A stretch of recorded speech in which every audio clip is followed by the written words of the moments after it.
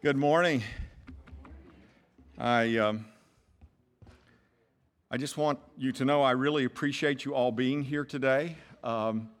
Historically, this is the lowest attended Sunday of the year for our church because of Roxbury beginning and a number of families going to Roxbury, which is our church camp, and a number of families spend vacation there, and it's the height of vacation. So I just want you to know that you are the best Christians in this church and that much better than those half backslidden people on the beach somewhere. So you can be proud of yourselves. Anyway, I'm reading from Matthew chapter 6, verses 1 through 6, and I'm going to talk today about witnessing. I thought this summer, while attendance was down, I'd preach on the favorite topics that people love to hear, mainly witnessing and giving. So here we go. Matthew 6:1. Be careful not to practice your righteousness in front of others to be seen by them. If you do, you will have no reward from your Father in heaven. So when you give to the needy, do not announce it with trumpets, as the hypocrites do in the synagogues and on the streets, to be honored by others. Truly, I tell you, they have received their reward in full. But when you give to the needy, do not let your left hand know what your right hand is doing, so that your giving may be done how? In secret. Then your Father who sees what is done in secret will reward you. And when you pray, do not be like the hypocrites, for they love to pray standing in the synagogues and on the street corners to be seen by others. Truly, I tell you, they have received their reward in full. But when you pray, go into your room, close the door, and pray to your Father who is unseen. And then your Father who sees what is done in secret will reward you. In this passage, Jesus is telling us what not to do in witnessing. He taught that there are certain things God wants to be done in His presence and in His presence alone. Jesus says when you give in secret, give privately. Do not make a show of it down at the church. When you pray, go into your inner room and shut the door and pray to the Father in secret. Do not make a public display of your ability to pray. Don't act like the Pharisees who parade their religiosity and moral superiority for all to see. Why not do these things in public? Because Jesus pointed out the only person who needs to hear you pray is God. The only person who needs to see you give is the Father in heaven. It ought to be His opinion and His opinion alone that counts in these matters. Who cares what anybody else thinks? Jesus is saying here something profound. He's saying that the last thing He wants from His followers is for us to go around acting religious. Because the truth is that people who act religious turn off non-believers as much as they turn off God. Let's take the prayer thing first. I remember one time I went to, and some of you have heard this story, but it's been a long time since I shared it, but I remember one time I went with a group of pastors to a Chinese restaurant. And as we gathered, there were about 8 of us. And as we gathered around the table and the food was being brought, one pastor said, let's all hold hands. That made me nervous right there.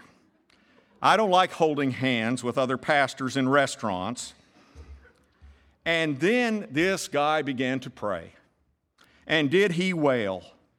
And he was as loud as you could be. Oh, Lord, we just want to thank you for your blessings, Lord. And as he got louder and louder, the restaurant got quieter and quieter. And soon there were 50 people in the restaurant, and I felt every eye on the back of my head. And then he started praying for everybody in the restaurant to get saved. Oh, Jesus, save all these people here who don't, the only voice after a while in that restaurant was just this guy. And it helped spur my praying. I prayed that God would kill him. And he was too good for this world. He needed to be taken out of here. We all felt so embarrassed. And I think this guy was doing exactly what Jesus said don't do. Don't make a show of your religion. Don't go out there and act all religious in a way that turns off non-believers. You know, often, and when we go around acting all religious, we think we're being a witness, but we're just making unbelievers very uncomfortable most of the time, and often they think we're weird. And then, you know, they react toward us in a negative way, and then some believers go, oh, we're being persecuted for righteousness' sake. No, you're being persecuted because you're weird. Folks, when it comes to witnessing, we have to put ourselves in a non-believer's shoes. It's not enough to have good motives or feel good about some of the things we think are such a good witness. We have to ask the question, what do non-believers think when they see these things? How does the world interpret what we're doing? Do they understand what we're doing? I mean, you know, I don't know if you realize, but we even have our own language. We evangelical Christians have our own subculture, our own language, our own behavioral patterns, our own symbols. And we have to realize that our culture is very strange to outsiders. Communication with the man and woman on the street becomes almost impossible at times. Without realizing it, we use words and symbols that are correct and biblical, but are understood only among Christians. At an evangelistic dorm meeting on a college campus, a non-Christian asked, "What does it mean to be a Christian?" Praise the Lord, they asked that. But then a Christian student who really wanted to help lead this person to Christ replied, "It means you must be washed in the blood of the Lamb." The student went pale. The Christians in that room continued to talk. They said, yeah, you need to be washed in the blood of the Lamb so you can be redeemed and sanctified. The person's jaw dropped open. Another student seeking to help this Christian brother said, and the fellowship is so neat. Praise the Lord, you really get into the Word and get such a blessing. By the time all this conversation was over, this non-believer thought they had landed on Mars. How would anybody but an insider understand and not be grossed out by being told they must be washed in lamb's blood? Now don't get me wrong, these are great biblical truths. I believe in redemption. I believe in sanctification. I believe in being washed by the blood of the Lamb. Praise the Lord. But you don't spring that on somebody the first thing. They don't know what it means. Our goal is not to hopelessly confuse someone seeking Jesus Christ. Amen? Which leads us back to the original question. If you don't act all religious or talk all religious, how do we get people interested in God? How do we create questions about God and our faith? And I think the first step is the most important one. Before we spend time talking to people about God, I think we need to spend time talking to God about people. Because the only way to care for the lost is to stay close to the heart of the one who died for the lost. Start evangelism with prayer. Ask Christ to put people in your life on your heart. Vivian Clayton was a typical Christian. She cared about evangelism in a general way, but she did little about it, like most of us. But God began to speak to Vivian. The Spirit began to touch her, and she began to pray for the 5 houses on either side of her house and the 10 houses across the street from her. Vivian knew very little about her neighbors, except that there had been a crime spree of burglaries recently. However, once Vivian began to pray, and she'd been praying for some weeks consistently, she noticed that the neighborhood became safer for some reason. And she noticed that people began to smile more and be friendlier for some reason. She noticed that the atmosphere of the neighborhood was changing for some reason. wanting to truly impact the lives of those living around her, Vivian decided to try to find out her neighbors' names. Do you know your neighbors' names? First, she asked one resident, but they didn't know either. And then she tried to use a realtor's cross index, but he refused to share it. Vivian felt then directed to go door to door to introduce herself as their neighbor. And while she was doing it, she just said, look, I want to be a good neighbor to you. I'm Vivian, if I can help in any way. And oh, by the way, it would be a privilege for me if at any time you wanted me to pray for you about something, I would be glad to pray for you about something. By the way, this is the one thing you can do with secular people without turning them off to your religion. I have never heard anybody go, you want to pray for me? How offensive. That is not what happens. Anyway, she started praying. And as the weeks went on, she said, I can't tell you how wonderful it was. Without exception, every house received me, and eventually everybody gave me lists to pray for. One woman asked, after some time, what day did you start praying for me? And when Vivian told her, she said, that's the day my depression lifted from me after months and months. Another woman, referring to her mother's last day, her mother was dying of cancer, and she said to her husband, we went through the most difficult time we've ever had together, and yet there was so much healing and peace. There was something different here. I wonder if Vivian was praying. Prayer makes the difference. Because the Holy Spirit, when it comes to evangelism, please get this. You're not the evangelist. The Holy Spirit is the evangelist. He is the one, the only one who can soften the human heart. He is the only one who can convince someone of their lostness. He is the only one who can make Christ real to a hungry soul. The Holy Spirit is the only one who can transform a life. That's why prayer is the critical element in evangelism, because the Holy Spirit is the best, most effective evangelist in the universe. He is the one that draws all people to Jesus Christ. He is the one that convicts of sin. That's His job. Our job is not to save anyone. Our job is to point to Him. And the one who does the saving is the Spirit. The second thing in terms of evangelism is this. Friendship is the second greatest key to evangelism in the vast majority of cases. People, get this now, this is profound. People will listen to us if they like us and trust us. We live in a society that is becoming more and more resistant to sales pitches for anything from strangers. Have you noticed that? Whether it's a phone, doesn't it irritate you when the phone rings and it's a telemarketer? Doesn't it bother you when somebody knocks on your door and they're trying to say, does that bother you? Let me ask you, how do you feel when a stranger knocks on your door to engage you in a conversation with which you have no idea who this person is or where the conversation's going? I live in a neighborhood that about once a month, the Jehovah's Witnesses come through the neighborhood knocking on doors. I dread it. Most of the time I peek out around the curtain if it's a Saturday morning, and then I hide like a little girl. But sometimes I forget. And I open the door.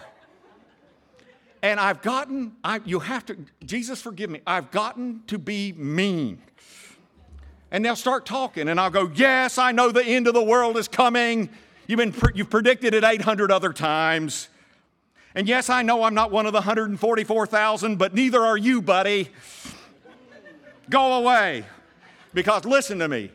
I know I'm going to heaven. I'm a pastor you're dealing with, and I pastor the First Baptist Church just down the street.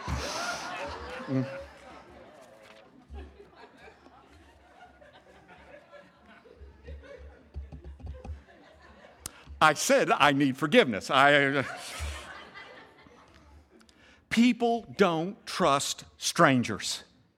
So it just makes sense that in order to create an interest in God, what's the first step?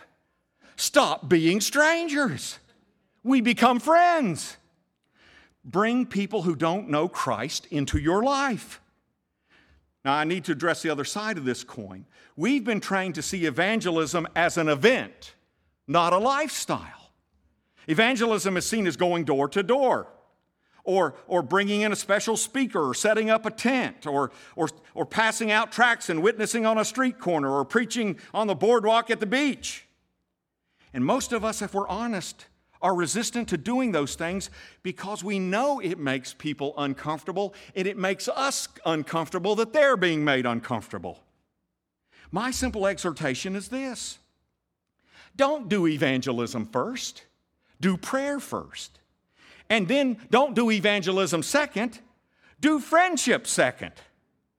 Don't create a lot of special events for friendship, just invite people into the normal flow of your life. You eat. I have news for you.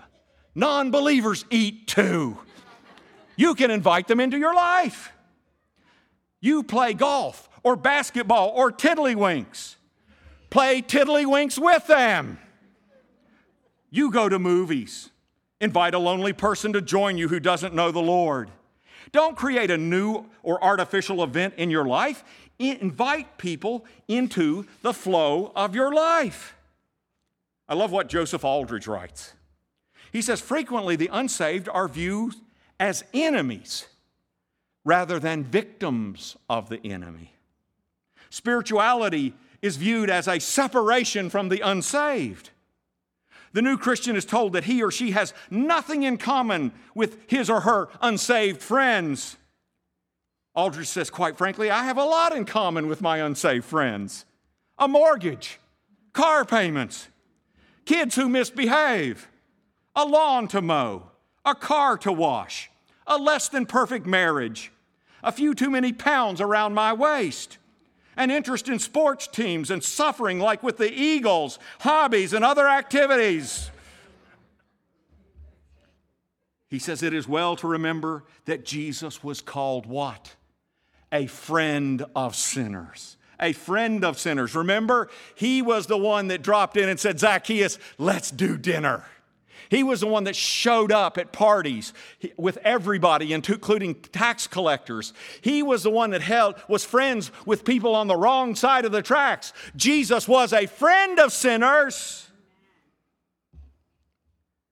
We as believers are to be building bridges like Christ did. He did not reject the caress of a prostitute when she anointed his feet. He touched unclean lepers. He scandalized the religious community by mixing with the riffraff. That is what we're supposed to do, isn't it? Aren't we supposed to act like Jesus? And by the way, Jesus didn't have any fancy program for doing evangelism. Did you notice? He had just one kind or standard approach to witnessing. What I see when I look at Jesus is that he started wherever people were. When he was with a centurion soldier, he spoke in military language and how the military operates. When he was with fishermen, he talked about how to catch fish and actually helped them catch a couple of boatloads worth. When he was with farmers, he talked about sowing seed and harvesting. You see, and Jesus looked at his disciples and he said, you will be made fishers of men. Now let me tell you how to catch fish. He offered bait that actually attracted unbelievers. You know, it's often amazing to me that we offer bait that attracts us, but doesn't attract the fish. I don't care how many turnips you put on a hook, you're not going to catch fish. You may love turnips. You may eat turnips every day. But it doesn't matter if you like turnips. What matters is if the fish like turnips. Do you understand? I love cheese. I'm not putting a 5-pound block of cheese and lowering it in the water hoping to catch a fish. You use bait that attracts fish. That is what Jesus did. And while we're fishing, guess what the main bait will be? You know, I want to take no, don't answer. I don't have time for you. Anyway, the main bait at the end of your hook is you. It's you. Rebecca Manley Pippert had one new convert tell her about her journey to becoming a Christian. And she said, "You know what affected me the most, Becky? All my life I used to think, how arrogant for someone to call themselves a Christian, to think they're that good. But then," she said, "Becky, I got to know you. And Becky, you are hardly perfect, yet you call yourself a Christian. So my first shock was to discover you blow it like I do, Becky." But she said the biggest shock was that, unlike every other Christian she'd known, she said, "You admitted it." And she said, "You admitted things I couldn't admit." And suddenly I saw that being a Christian didn't mean never failing, but admitting when you failed. And she said, "Your admission of weakness drew me to Jesus Christ." Pippert said that confession changed my life. What astonished me was that she had seen me in all kinds of circumstances. She had seen the real me and had given the gospel more power, not less. I'd always thought I should cover my doubts and problems because if someone knew them, they wouldn't become a Christian. But the more open and transparent I was, especially with my weaknesses, even in my weaknesses, what I discovered is the more real Jesus became to people. The paradox I constantly experience is that as I allow people inside to see who I am, the pain, the problems, as well as the successes, when I let people see me as I really am, they tell me they see Jesus. And when I cover up and pretend to be better than I am, they tell me all they see is Becky. Christ is glorified not by acting religious, but in our humanity. Because most of us fear that who we are inside just isn't good enough, so we cover up. But to not accept our humanness means we lose our only point of authentic contact with a broken, weak, sinful world.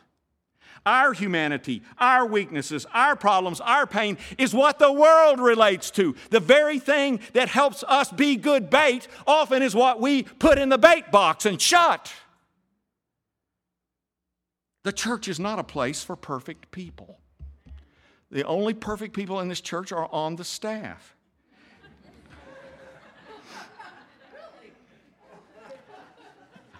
I think I've just proven my imperfection by lying, so okay. Besides that, as soon as you find a perfect church and join it, it ain't perfect anymore. How's that? Our goal in spreading the gospel is not to convince people how religious we are, because teaching people how religious we are is just another way of telling them how perfect we are. You know what we should be convincing people of? We should be teaching and modeling that Christ comes to us in the midst of our problems, not because we're problem-free. That He gives forgiveness for sins, not covering them up. That He gives hope for despair, and yes, sometimes Christians despair. That He loves despite our imperfections. By the way, Pastor Cedric just advertised Celebrate Recovery. This is why Celebrate Recovery works. It is one vulnerable, broken person sharing with another vulnerable, broken person, and you get to see, have a front row seat of Jesus working in their lives. Because when people see our weaknesses, they can see how His strength is made perfect in our weaknesses. When they see our brokenness, they can see how His grace is more than sufficient. And then, after you've prayed and after you've loved and after you've been vulnerable, at this point the Scripture tells us to be ready to give an answer for the hope that is within us. And here, by the way, is not where you need a PhD. Here is where you do not need to be a theologian. Here is where you don't even, I don't think, spring out the 4 spiritual laws or whatever. You know what the best verbal witness is about Jesus Christ for every person in here? It is your story. What Christ has meant to you, what Christ has done for you and in you. Brennan Manning, by the way, I love the story. He tells the story of a recent convert to Jesus who was approached by an unbelieving, skeptical friend. And the unbelieving, skeptical friend said, "So, you've been converted to Christ." "Yes," said the man. "Then you must know a great deal about him. Tell me, what country was Jesus born in?" "I don't know," said the new convert. "What was his age when he died?" "I don't know." "How many sermons, or what was the most famous sermon he preached?" "I don't know." "You certainly know very little for a man who claims to be converted to Christ." "You are right," said the new convert. "I am ashamed at how little I know about him. But this much I know. 3 years ago, I was an alcoholic. I was in debt. My family was falling to pieces. My children dreaded the sight of me. But now I have been clean for 3 years, and we are out of debt, and our marriage is healed, and my children eagerly await my return home each evening. All this Christ has done for me. This is how much I know Jesus Christ." Maybe the alcoholic didn't know much theology, but he sure was an expert on his encounter with Jesus Christ. Remember the blind man that Jesus healed? He'd been blind all his life. And the Pharisees, after Jesus had left, the Pharisees descended on him. They said, "Who is this Jesus? Who did this? Where is Jesus on it?" And remember what the blind man said? He says, I don't know who Jesus is. And I don't know where he's gone. But here's what I know. I know that Jesus took my eyes and healed them. I know that for the first time in my life, I know what people talk about when they talk about colors. And I know what, for the first time in my life, what it's like to look at a blue sky. And I know what it's like to look into the face of my parents who raised me, who I'd never seen their face before. And I know what the beauty of a flower looks like. Here's what I know. There was a man named Jesus who came by, and I was blind, but now I see. That's all you have to be an expert on, brothers and sisters. That's all you have to be an expert on. Tell your story. Discipleship, we'll work on that. Deep theology comes later. It's our stories that touch hearts, and anyone here can do it. Anybody here can do it. I was talking to somebody this morning. I love how the Holy Spirit moves. And, I told the story about Vivian Clayton and praying for her neighbors and all of that. A person who attends this church walked up to me at the end of the service and said, "I just invited 9 of my closest neighbors to come to my house on August the 24th so I can get to know my neighbors and ask them if I can pray for them." And she said, "This was such a confirmation. This is such a confirmation." The Spirit cares. I have to make a confession. Here's my confession. Years ago, someone came to me, and they didn't like my theology, which is okay. I allow for people to be wrong. And so they said, they didn't believe in hell. They didn't believe Jesus was the only way. And they said, you believe in heaven and hell, and you believe Jesus is the only way. And he said to me, "If you really believe that, what is the real difference that makes in your life?" And I felt convicted. I believe this, but do I really see people perishing like Jesus sees people perishing? Do I really love like Jesus loves? Do I really care like Jesus cares? And I felt convicted. This is what we're up against. Brothers and sisters, Jesus came to save the world, and He passed the mission on to us. We are to join Him in saving the world, nothing less. Nothing less. We talk about our theology, and we think simply because we think we're biblical and we got it right, that's enough. It's not enough. It's not enough. Are we living like people are perishing? And our prayers and our love and our vulnerability and our witness will make a difference. Are we living like that? Or are we casually watching people we love go to hell and we're going, que sera, sera, whatever will be, will be? I pray we accept the urgency that Jesus had. I'd like the worship team to come forward. And I want to also say, I can't preach on evangelism. If somebody is here that doesn't know the Lord, please call me or say something on the back on your way out or come up to the front while we open the altar for prayer. Please do not walk away from the greatest person in the universe who loves you more than you can imagine. Please do not let that happen either. There is no greater tragedy than that. And so I'd like the intercessors to come forward. I'd like you to stand.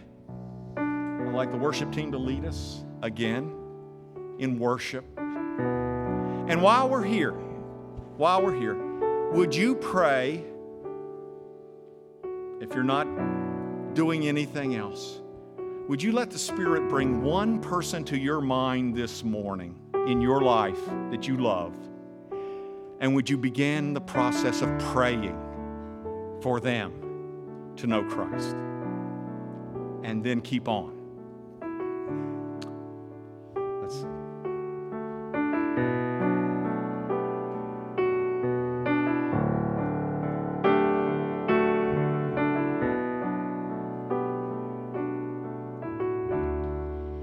If you provide the fire,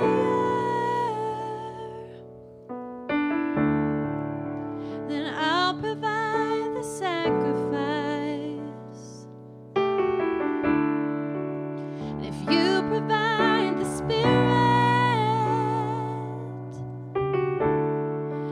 then I will open up inside. Fill me up, God. Fill me up, God. Fill me up, God.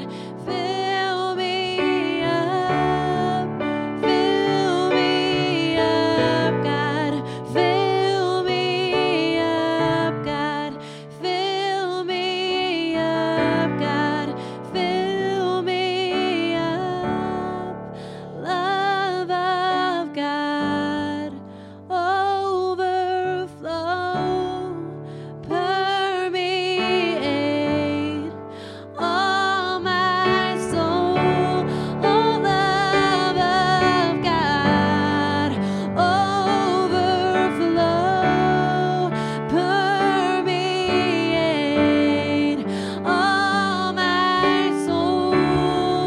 Love of God, overflow, permeate all my soul. Oh, love of God, overflow, permeate all my soul. Fill me up, God. Fill me up, God. Fill me up, God. Fill me up. Oh, fill me up, God. Fill me up, God. Fill me up, God. Fill me up. If you provide the fire, then I'll provide the sacrifice. If you provide the Spirit, then I will open up inside. Fill me up, God. Fill me up,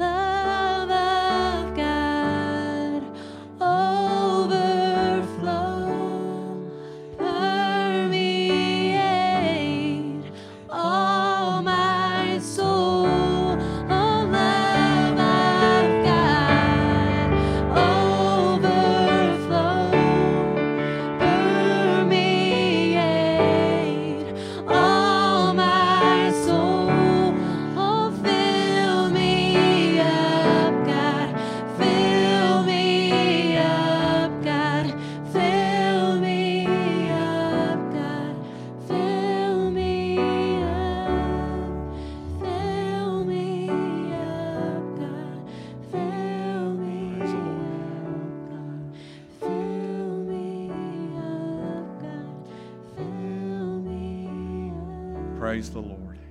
I feel the Spirit here. Do you feel the Spirit moving? Praise the Lord. I think the Spirit wants us to do something about this.